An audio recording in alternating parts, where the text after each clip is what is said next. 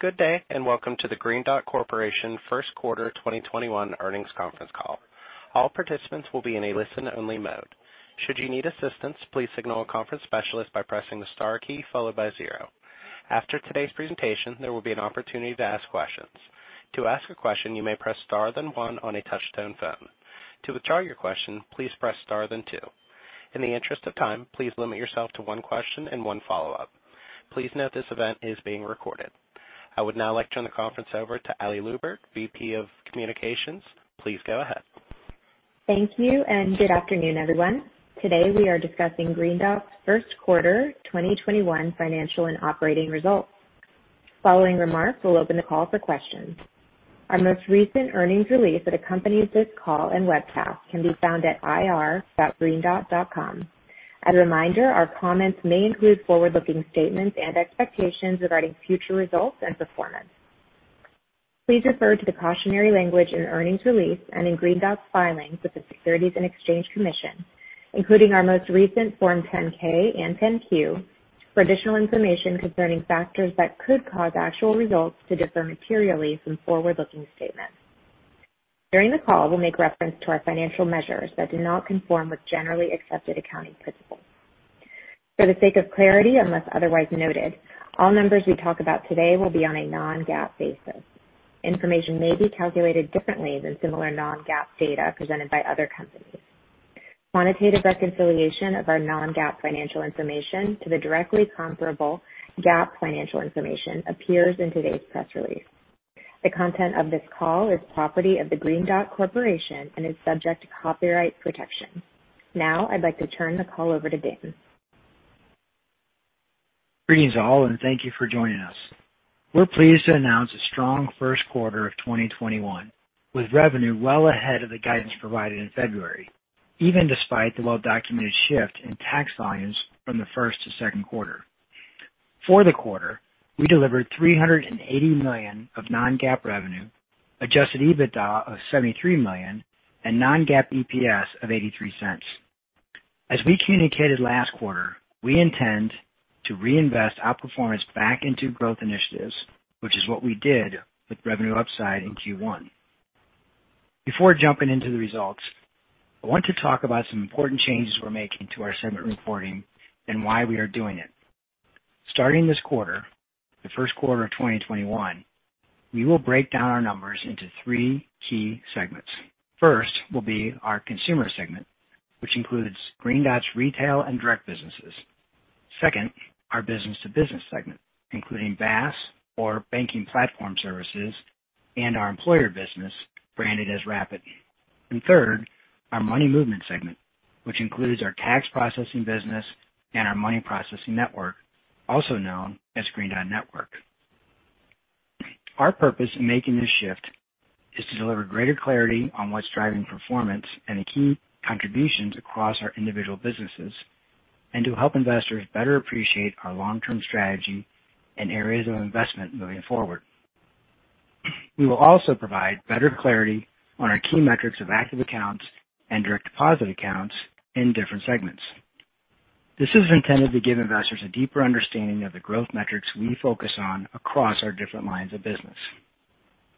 On our last earnings call, we declared 2021 will be a year of both growth and investment, focused on creating a leaner, more stable, growth-minded company in the years to come.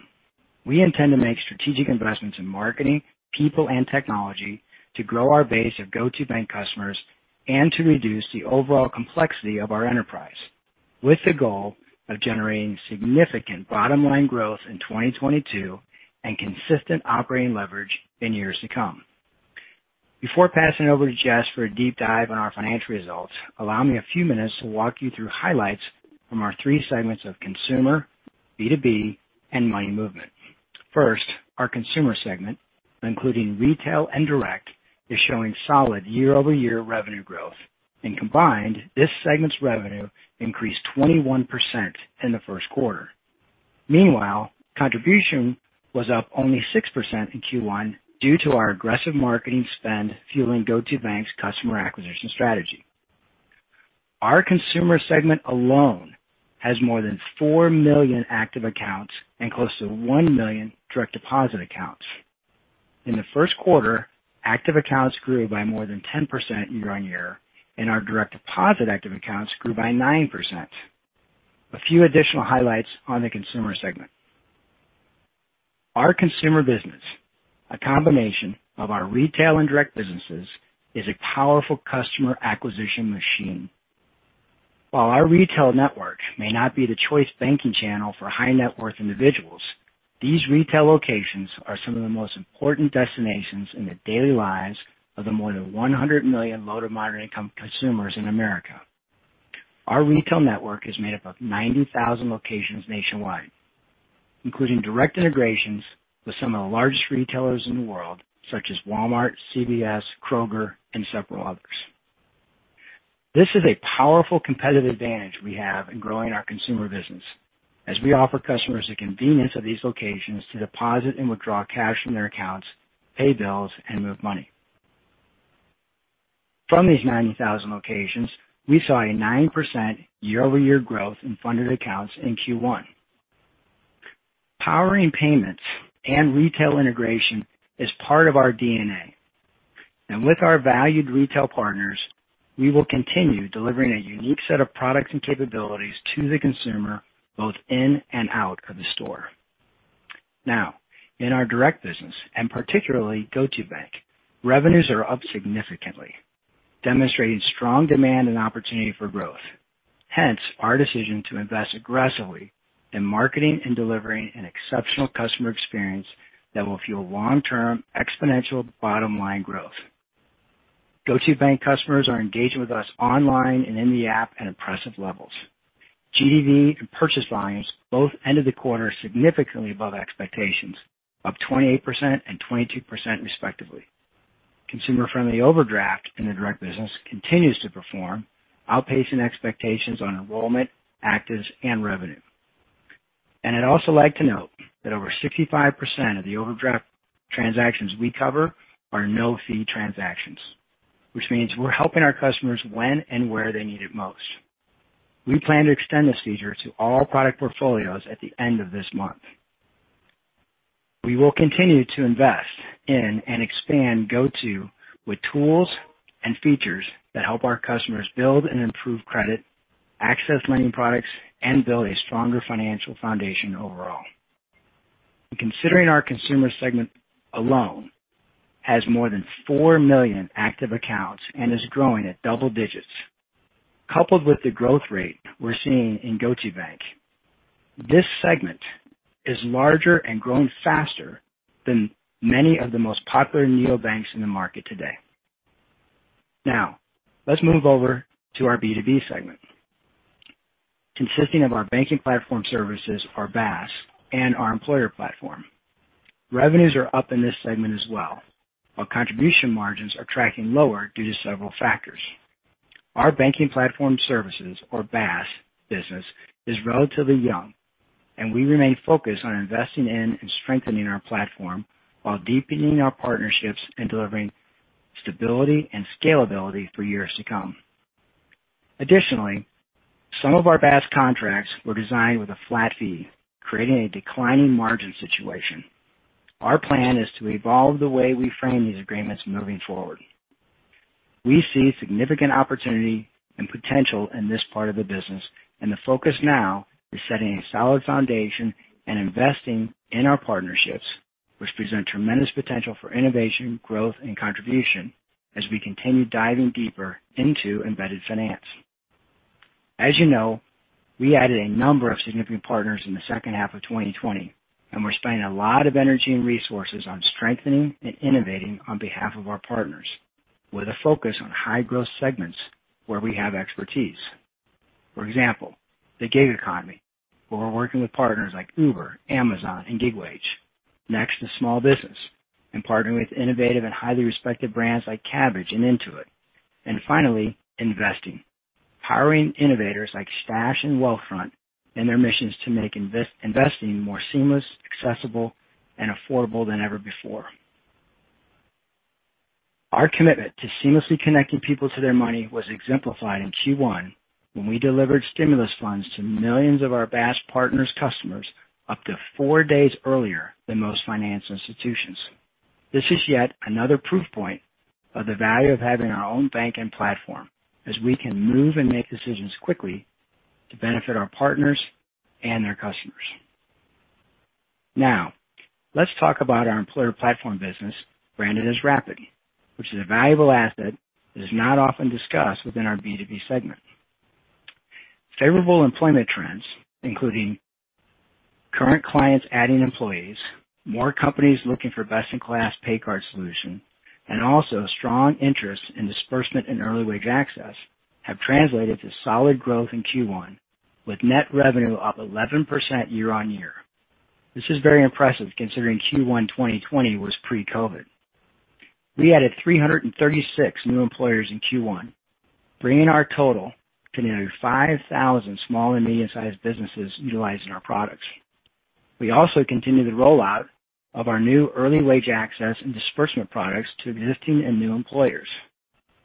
Investors should take note that our Rapid Pay Card is currently used by only a small percentage of employees of our 5,000 clients who don't have a traditional bank account.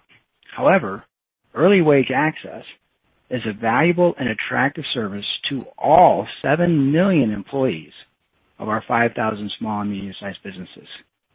The value of and demand for early wage access is significant, and we expect this product to increase revenue and operating margins in this business segment over time. Finally, our third segment is money movement, which is made up of our tax processing business and money processing. In our tax processing business, as we shared earlier this year, we secured a long-term contract renewal with a key tax processing partner. With this renewal, we expected to experience a one-time decline in the program's revenues in 2021. But more importantly, this contract renewal set us up for long-term stability, predictability, and growth going forward in our tax business. The IRS reported refunds were down 16% nationally during the quarter. We have very good visibility into the volume of returns submitted through our tax partners. The IRS is delayed in processing taxpayer returns due to the priority given to EIP3 and child tax credits. Once the IRS catches up on processing returns, we are confident we will deliver on our management plan for tax processing in 2021. Now, moving on to money processing, also referred to as the Green Dot Network. The Green Dot Network is a money movement network unrivaled in scope and capabilities. Our network consists of more than 90,000 retail locations across the country, more locations than all the bank branches in the U.S. combined. Through this network, we offer greater accessibility than any other bank or financial institution in the U.S. In fact, there is a Green Dot Network location within 3 miles of 96% of the U.S. population. In addition to Main Street, our network is in cities and small towns that traditional banks have abandoned. The value of this network is evidenced by the more than 200 partners whose customers depend on our network when face-to-face interaction is needed. Customers who need to transfer funds, pay bills, send money, deposit or withdraw cash. And although cash transfers were down year over year due to a non-renewal with a large partner, the Green Dot Network is still experiencing significant growth driven by new products and new partners. A few points to illustrate the depth and potential of this network of ours. In the first quarter, we added another 13 new partners, including Payfare and SoFi. Our existing neobank partners delivered 18% year-on-year growth in transaction volume. Our point of banking service, where traditional bank customers can deposit funds to accounts outside of their bank branches, saw 53% transaction growth year-on-year. We recently integrated a top online bill payment provider in the U.S. to allow customers to pay their bills with cash utilizing the Green Dot Network. We are expanding the barcode cash withdrawal capabilities at Walmart and several other national retailers for a number of existing and new partners. Push to debit is becoming a very popular way to move funds digitally in the U.S. Green Dot is currently a top 5 U.S. push to debit provider. And as we combine push to debit offerings together with our Cash Access Network, we see great opportunities to expand to other verticals, including digital card programs, gaming, insurance, claim payouts, and lending. All in all, our money processing business delivers durable cash flows generated from more than 200 partners, all with minimal ongoing maintenance. We hope that our new segment reporting will offer greater clarity on the value of this business and all the businesses within Green Dot. Finally, I'd like to point out an important dynamic related to deposit balances and savings held for our customers at Green Dot Bank. Deposits are currently at levels twice what we saw at this time last year, up nearly $2 billion. We believe this is an indicator of consumer cautiousness stemming from the pandemic and related uncertainties, as we expect that a large sum of these deposits will translate to increased purchase volumes in the second half of this year. We remain steadfast in our commitment to reinvest incremental revenues in the business, focusing on areas that present the most growth potential, like GO2bank and BaaS, as well as strengthening the foundational building blocks of our company, including core processing, card management, and the customer experience. 2021 will be a year characterized by steady growth and investment, setting us up for long-term stability and significant year-on-year growth in 2022 and beyond. With that, I'll pass it over to Jess to give you a breakdown of our numbers. Thanks, Dan. Good afternoon, everyone. Before I get into our financial performance, I'm going to spend a few minutes on our revised segments and changes to our key metrics. To reiterate Dan's comments earlier, we have three exciting segments of our business, each with its own focus and growth trajectory: consumer services, B2B services, and money movement. Our intention with the revised segments is to bring greater clarity to our financial performance, our long-term strategy, and areas of investment. Segment profit reflects each segment's net revenue less direct costs, such as sales and marketing expenses, processing expenses, third-party call center support, and transaction losses.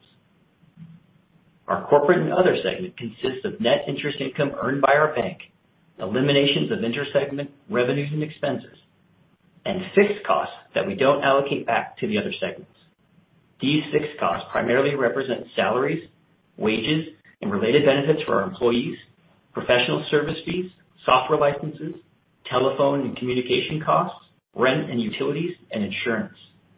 You've heard us say it before. If we keep our fixed costs fixed and make smart, profitable investments to grow our three segments, we will expand margins each year. In addition to our consolidated metrics, we're now also providing certain metrics at the segment level. We've also revised the definition of our direct deposit active accounts metric in two ways. We limited the metric to our consumer services segment, meaning it no longer includes direct deposit active accounts in our B2B services segment, and we've narrowed the definition to include only active accounts that have received one or more payroll or government benefit transactions during the period. This revised metric is intended to better reflect the core subscription-like customer base you expect from a payments company.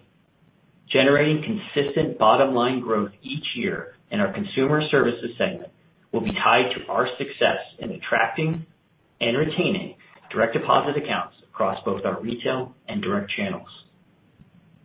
There have been no changes to our definitions of our other key metrics and no changes to our previously reported consolidated financial results. For more information, please reference the 8-K we filed earlier this week furnishing supplemental financial results and key metric data for 2019 and 2020 under our revised reportable segment structure and revised direct deposit active account metric. Now, I'll jump into the quarter. We delivered another strong quarter despite a significantly delayed tax season. Our Q1 2021 non-GAAP revenue grew 10% to $380 million, and we delivered adjusted EBITDA of $73 million and non-GAAP EPS of 83 cents. Focusing on our top-line results for a moment, non-GAAP revenue growth in the quarter was driven by our consumer and B2B segments, with strong performance in key metrics such as gross dollar volume, purchase volume, and active accounts.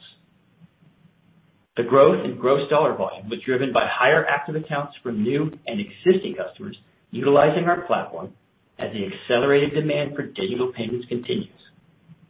Stimulus also provided a benefit in the quarter as we received approximately $500 million of gross dollar volume in early January and approximately $3 billion in March from the second and third rounds of stimulus, respectively.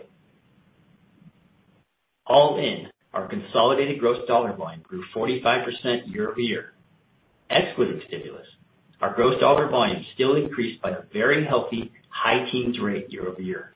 Our consolidated purchase volume and the number of active accounts grew 26% and 11% respectively. Let me turn our attention to segment revenue, profit, and margins. In our consumer services segment, gross dollar volume, purchase volume, the number of active accounts, and direct deposit active accounts grew 34%, 28%, 10%, and 9% respectively. The growth in these metrics resulted in increases in interchange revenues, monthly maintenance fees, and ATM fees. Consistent with prior quarters that have been impacted by stimulus funding, the interchange rate we earned was down year over year as the average ticket size per transaction increases. Since the interchange fees have both fixed and variable components, we earn smaller fees in percentage terms on larger transactions. Overall, our consumer services segment revenue grew 21% year over year. We believe that excluding the impact of stimulus, our revenue growth rate would have still been pushing double digits year over year. The exemplary performance in this segment is a stark contrast to the declining revenue growth rates over the last few years, and we're gratified that the strategic focus has resulted in such strong momentum. Expenses within this segment grew 28% year over year due to our investment in staffing of third-party call center support to meet the demand associated with the federal relief programs. As we mentioned on our last call, improving our customers' overall experience and building a service infrastructure capable of handling a larger ecosystem is one of our growth-oriented investments in 2021. The increased customer support costs were important to continue to earn and keep our customers' trust, especially during such a trying time. Expenses also increased year over year due to the timing of our marketing spend. We took advantage of the tax season to promote our GO2bank product, and in doing so, are front-loading marketing spend in the first half of the year. Lastly, transaction losses were up year over year in connection with the growth in purchase volume. As a result of our investments in customer experience and marketing, we allowed our year-over-year margins to compress, and consequently, our segment profit was up $3 million, or 6%. In our B2B services segment, gross dollar volume, purchase volume, and the number of active accounts grew 56%, 21%, and 12% respectively. The growth in these metrics resulted in increases in BaaS partner fees, interchange revenues, and monthly maintenance fees. Similar to our consumer services segment, we experienced a decline in our interchange rate as a result of an increase in the average ticket size per transaction. Overall, segment revenue grew 44%. Absent stimulus, we believe our B2B segment revenue would have increased double digits year over year. Expenses within this segment grew 64%, primarily from an increase in processing expenses, in line with corresponding revenue increases in our BaaS partner fees and interchange revenue. As we've mentioned in the past, a portion of our processing expenses are passed through as fees charged to our BaaS partners. Like our customer segment, our B2B segment experienced heightened costs from customer support and transaction losses associated with GDV and purchase volume growth. We're also experiencing margin compression in our B2B segment because some of our BaaS contracts were designed with a flat profit, and therefore our profit isn't scaling with revenue growth. BaaS is our newest channel of business, and we remain focused on investing behind it and exploring new partnership agreements moving forward. Overall, our B2B segment profit declined $2 million, or 12%. Revenue in our money movement segment was down 25% year over year, due in large part to the shift in the timing of tax refunds processed from the first quarter to the second quarter of 2021 as a result of the extension of the tax filing deadline and potentially a backlog created by stimulus funding. Our tax refunds processed in the quarter were down 23% year over year. As a comparison, through the first quarter, the number of refunds processed by the IRS were down 16% year-over-year. Throughout April, the IRS has made significant progress, and both the IRS and Green Dot are down less than 10% year-to-date. Consequently, we anticipate seeing this high margin revenue materialize in Q2, while also seeing volume that typically occurs in Q2 to spill over to Q3. In addition to the delayed tax season, the two headwinds we discussed on our last call impacted the money movement segment. First, a multi-year agreement with one of our largest tax partners was accompanied by lower economics on tax refund transfers. As Dan mentioned, this one-time decline in revenue is outweighed by the long-term stability, predictability, and growth associated with the contract renewal. Second, our decision not to renew a significant reload partner resulted in a decline in cash transfers and revenue. Because this contract had less favorable economics and a higher than average revenue share, the overall impact on segment profit from this non-renewal was muted. Overall, segment profit declined $18 million, or 27%. We believe a majority of this decline will be recovered, as it simply represents a timing shift in high-margin tax revenue. Moving below adjusted EBITDA, depreciation expense in Q1 decreased 4% year-over-year as a result of our efforts to reduce the level of overall spend on development and prioritizing it based on strategic impact and incremental operating margins. Our diluted weighted average share count increased by 2 million, primarily due to equity awards granted in 2020. From a liquidity perspective, Green Dot continues to produce substantial cash flow, generating $81 million of operating cash flow during the quarter, and our cash at the holding company at quarter end was $162 million. Our cash balance and the strength of our operating cash flow, together with our $100 million revolver available to us, provide us with sufficient liquidity to invest in our strategic initiatives. Now I'd like to focus on guidance for 2021. We're raising our non-GAAP revenue guidance in light of stimulus and other factors to a range of $1.27 billion to $1.29 billion. We are reiterating our guidance range for adjusted EBITDA of $210 million to $217 million, and our non-GAAP EPS range of $2.06 to $2.15 for two reasons. First, we're being cautious with our guidance, and COVID is still clearly creating uncertainty in the economy. Second, we believe it's prudent to continue to reinvest revenue upside in 2021 back into marketing for GO2bank, improving customer experience, and building a modern and scalable core banking platform, as we believe these investments will accelerate revenue growth and allow margins to expand in 2022 and beyond. Even with these strategic investments, our reaffirmed adjusted EBITDA range reflects year-over-year growth. As you think about your models for Q2 and the remainder of 2021, there are a few items to consider regarding our guidance. In Q2, we expect to see a continued benefit from the March 2021 stimulus funding in our consumer and B2B segments. However, we will have a headwind from the $2 billion of stimulus funding that occurred in Q2 2020.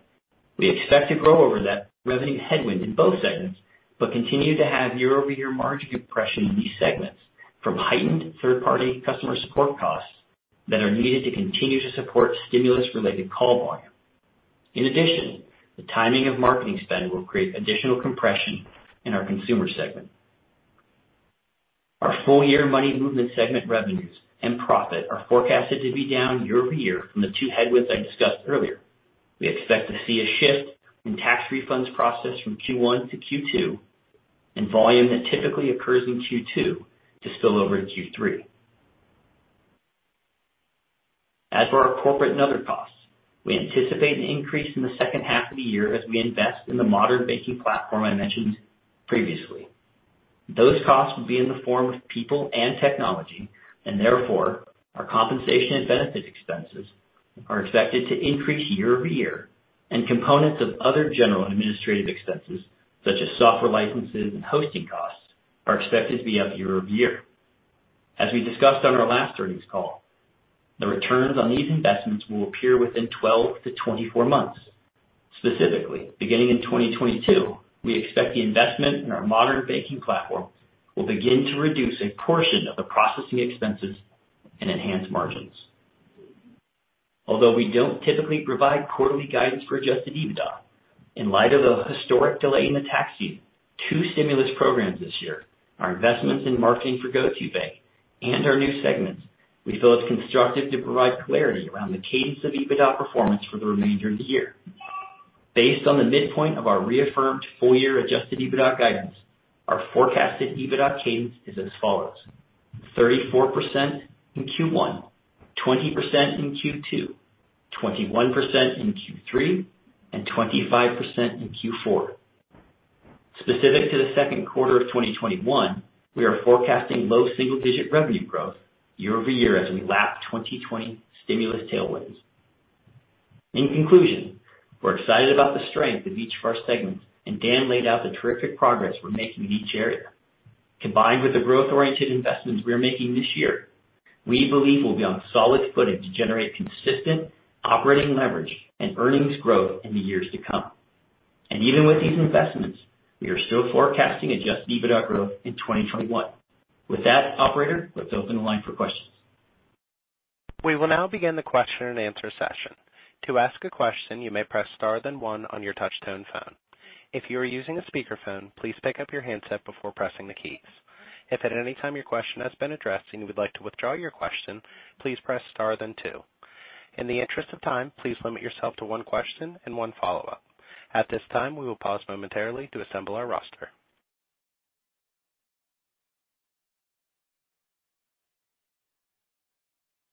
Our first question will come from Bob Napoli with William Blair. Please go ahead.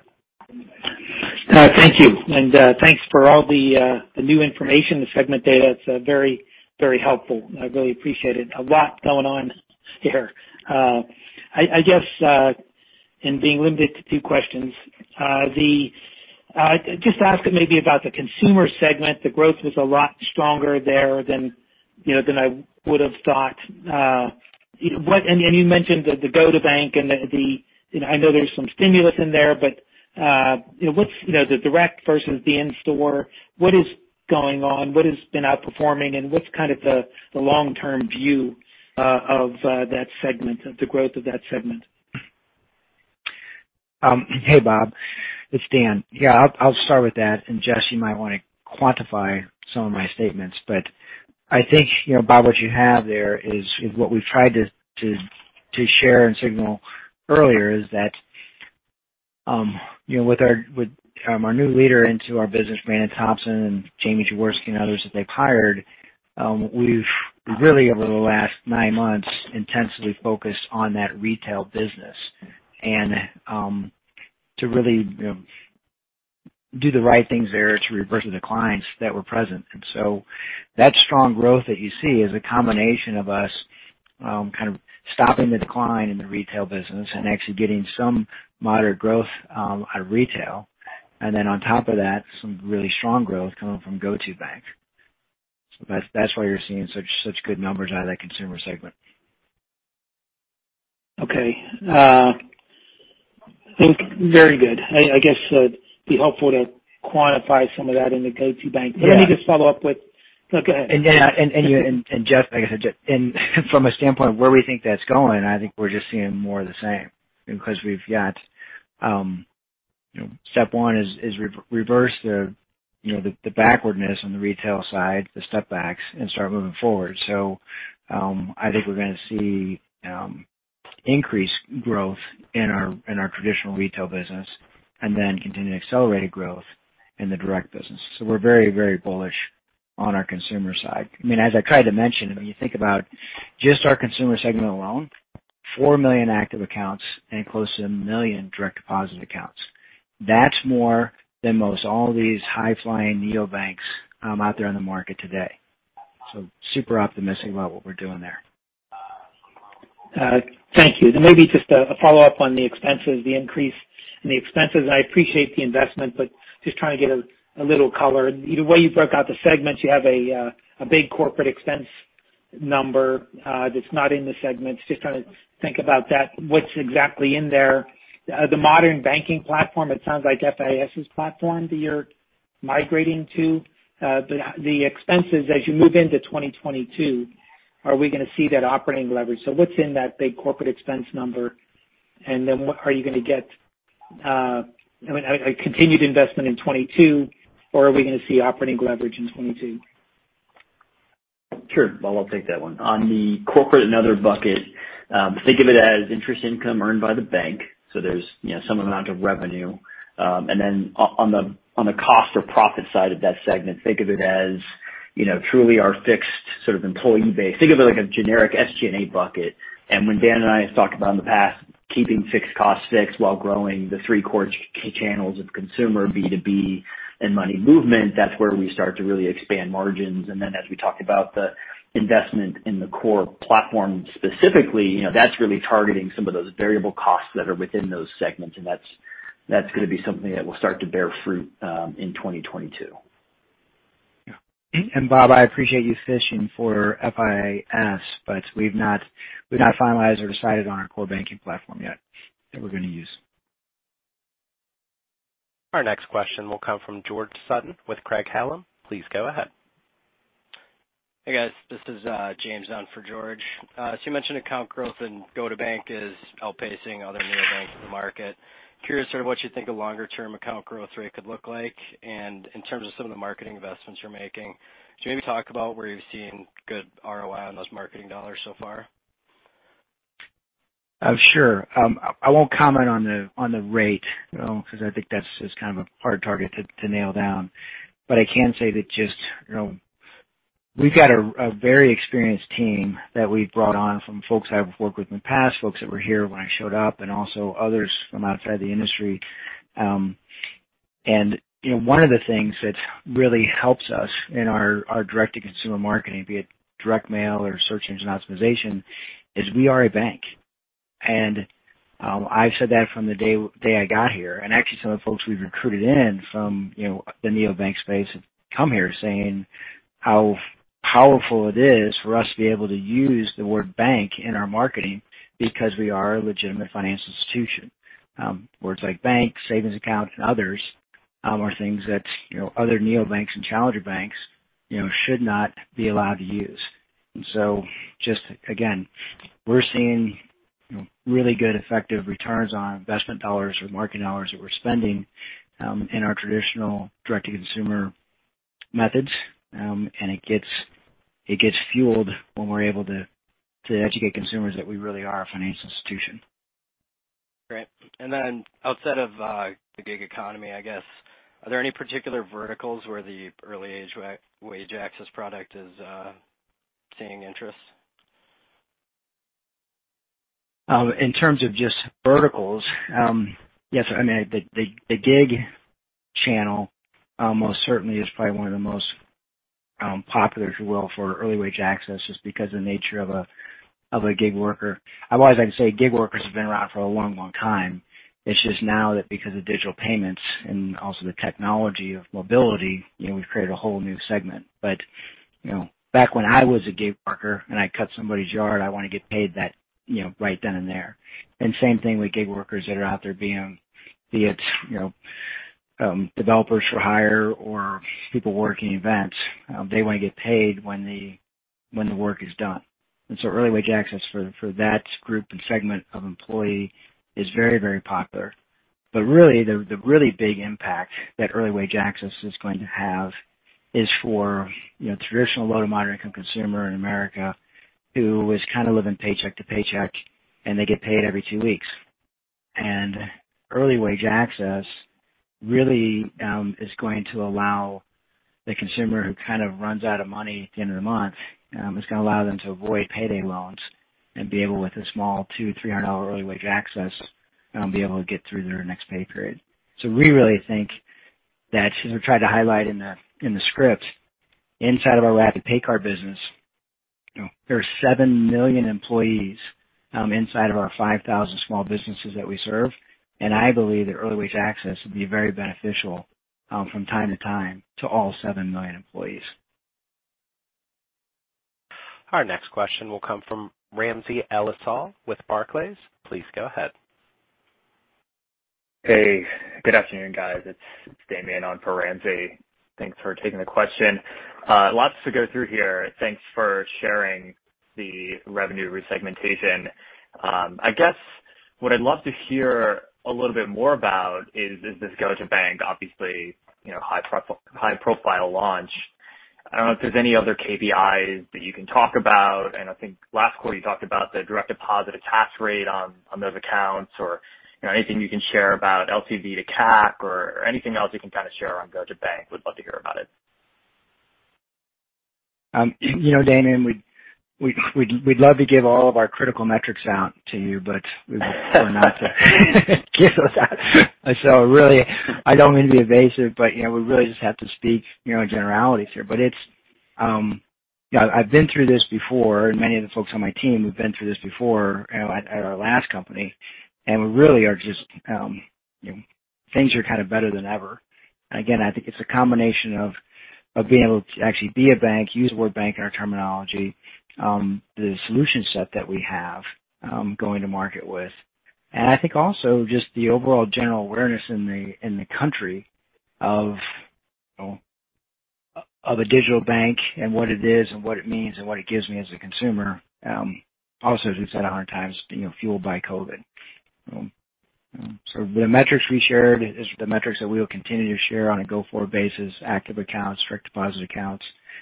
But all I can say is that we're seeing really, really good promising uptake in terms of activation, promising uptakes in terms of usage and enthusiasm with our consumer-friendly overdraft product. It's the numbers are exceeding our internal expectations.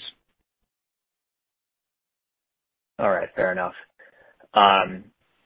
I guess then I'll pivot here to the new revenue segments. So specifically on B2B here, obviously last year saw some pretty impressive growth rates. I'm just wondering if you can kind of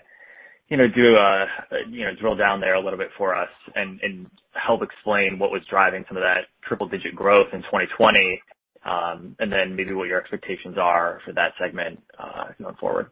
Thanks. Sure. I believe that the revenue in that segment will continue to grow, simply because we've got powerful desired solutions embedded in the applications of partners like Apple and Intuit and QuickBooks that have millions and millions, if not tens of millions of users. So I believe that revenue growth is going to continue. As we try to illustrate and demonstrate is that the margins and the profit metrics on those contracts vary, and so we're working to streamline those better, improve those to a degree to where our bottom line growth will better match our revenue growth inside of the BaaS and the B2B business. That being said, as well, is that that BaaS business, particularly, that is our more long-term growth engine. So we're going to be investing quite heavily in that business, and most notably investing together with our partners in that business to create some really powerful embedded financial solutions that will also involve small credit solutions to consumers through our partners.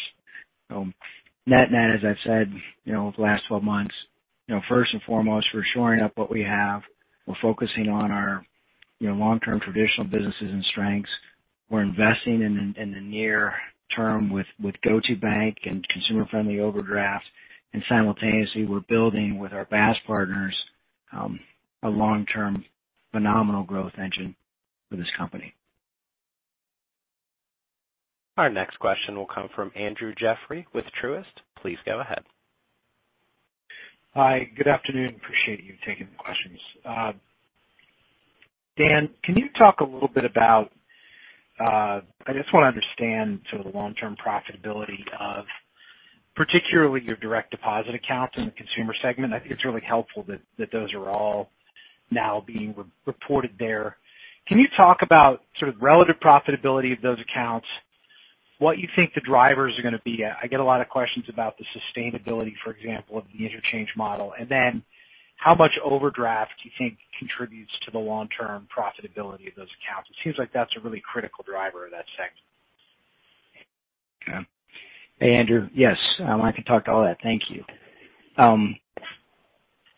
So we broke out the direct deposit accounts in the consumer segment because one thing that we learned a long time ago at last company is that when a customer takes this product and they sign up for direct deposit to have their paycheck or government benefits check directly deposited into this account, they've made this their primary bank account. And we know that those customers will stick with us for years. We certainly know that here inside of Green Dot because, a number 3 to 5 years ago, Green Dot bought portfolios from companies like AccountNow and RushCard. And with those portfolios came direct deposit customers, and we still service many of those direct deposit customers today. So the longevity and stickiness of a direct deposit customer lasts for a long, long time. The profit economics on them are such to where between fees that we can earn off of interchange, ATM transactions, we add consumer-friendly overdraft to that. We can deliver a customer that would deliver to us a monthly contribution somewhere between $15 and $20 a month. And so if you kind of round that up to $240 a month, you get 1 million customers on direct deposit, you got $240 million worth of contribution. If we are able to successfully make the investments we're talking about in this year, to be able to build efficiencies in our operations, get our own core banking system, get our own card management system, get a big variable cost, make that fixed, and keep our fixed cost fixed. As I mentioned, we've got close to 1 million customers on direct deposit today. Our next 1 million customers on direct deposit, if we can keep our fixed cost fixed, that incremental $240 million of contribution should fall to our bottom line. Okay. And how do you think about driving those direct deposit actives? And what are the key levers you think that get you there? And what's the TAM, Dan? Yeah. What's the TAM, total available market? Yeah, I'm just trying to think about it. It'd be great to get to 2 million. How do you get there and what's the market for that? Yeah, well, this goes back to kind of like, this is the type of business that I've always gravitated towards because I'm just not that good of a shot. So it's the side of the barn sort of analogy, right? The total available market is, the 100 million plus consumers in the U.S. who are living paycheck to paycheck, right? Give us 5% of 100 million and we've got a multi-billion-dollar business in terms of revenue, just in this direct-to-consumer segment and profitability. The way we get there in terms of market is, and this also is part of the great benefit of us being a bank. Right? First off, here is a bank account. Right? It's not a prepaid card. It's a bank account. If you take this account and you sign up for a direct deposit, you'll have no fee on this account. We'll give you up to $200 of free overdraft protection. We'll have additional features here of a secured credit card to where you can build credit, other tools to where you can build your credit score, a pathway to traditional credit products, all wrapped up into this go-to bank account. We intend to offer other solutions such as investment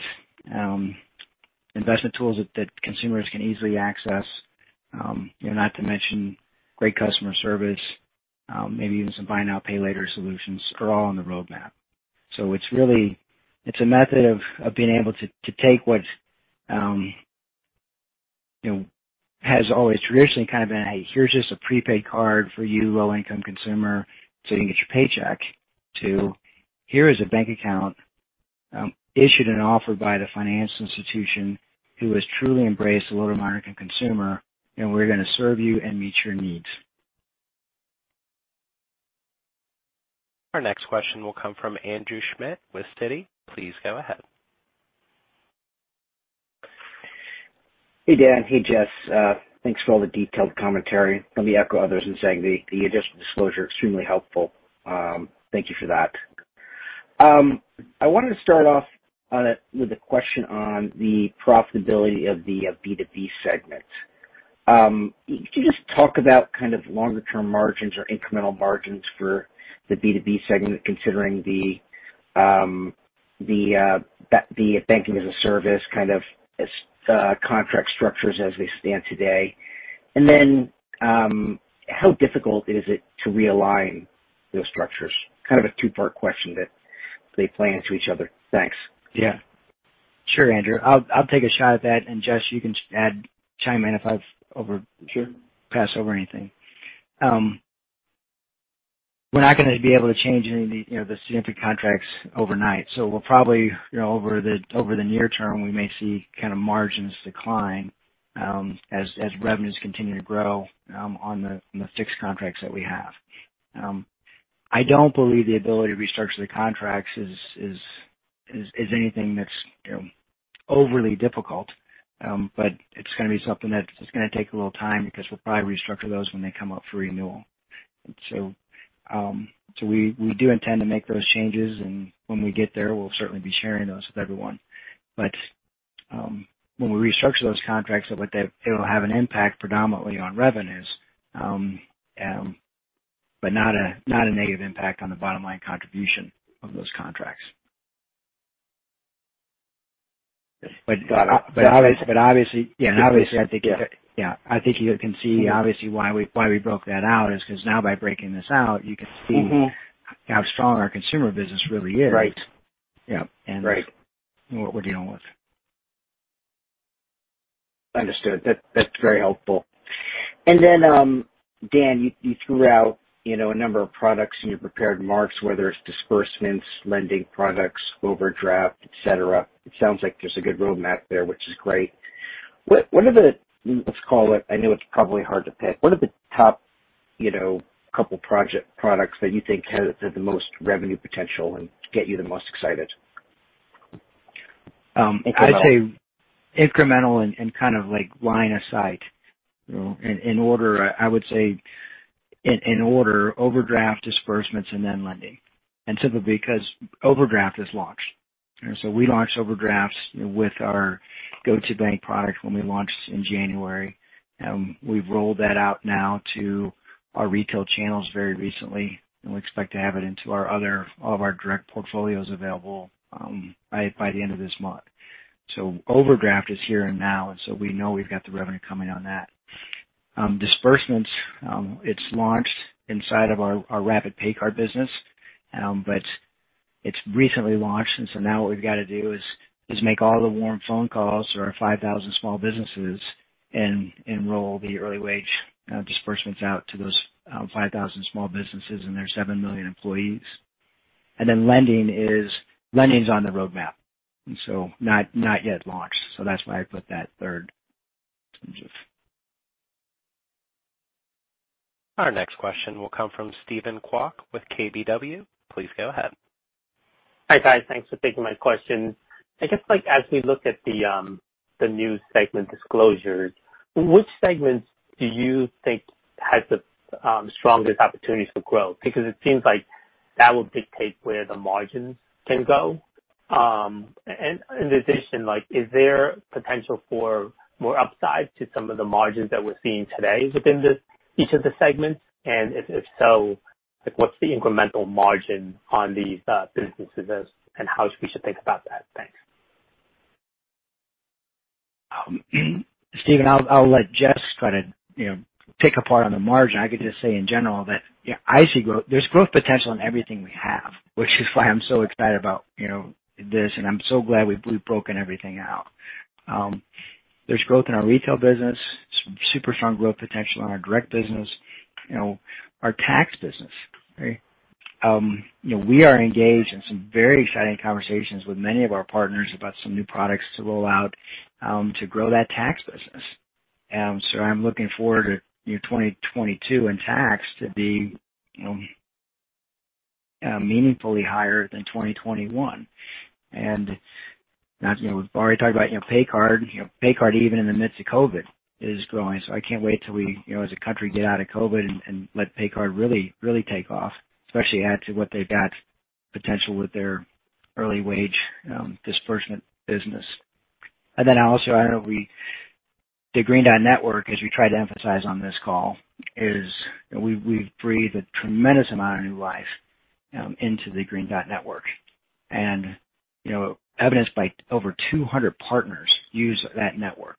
The numbers I saw today is like in the last 12 months, there's been over $18 billion of cash digitized through the Green Dot network, through over something like 40 million transactions. That is a real hidden gem in terms of this move of everything going digital. There's always going to be that small percentage of customers or transactions that have to be done in cash. We believe our Green Dot network is going to become very, very valuable to most all the players in the industry. So with that, there's growth coming across the board. We're getting serious about fixing our fixed costs. We're making improvements in our infrastructure to consolidate so many of our operating platforms. We will see margin expansion, margin improvement in all lines of business. Good. I think you nailed it, Dan.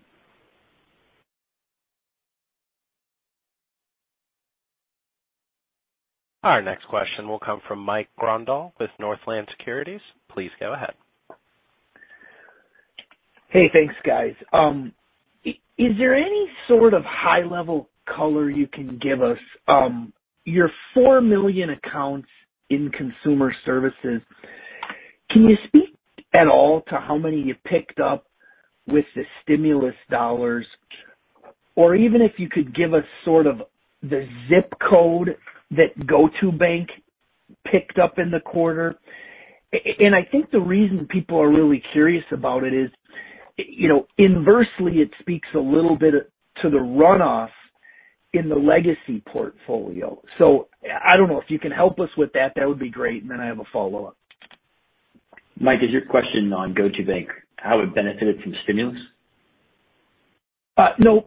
In consumer services, did you pick up any?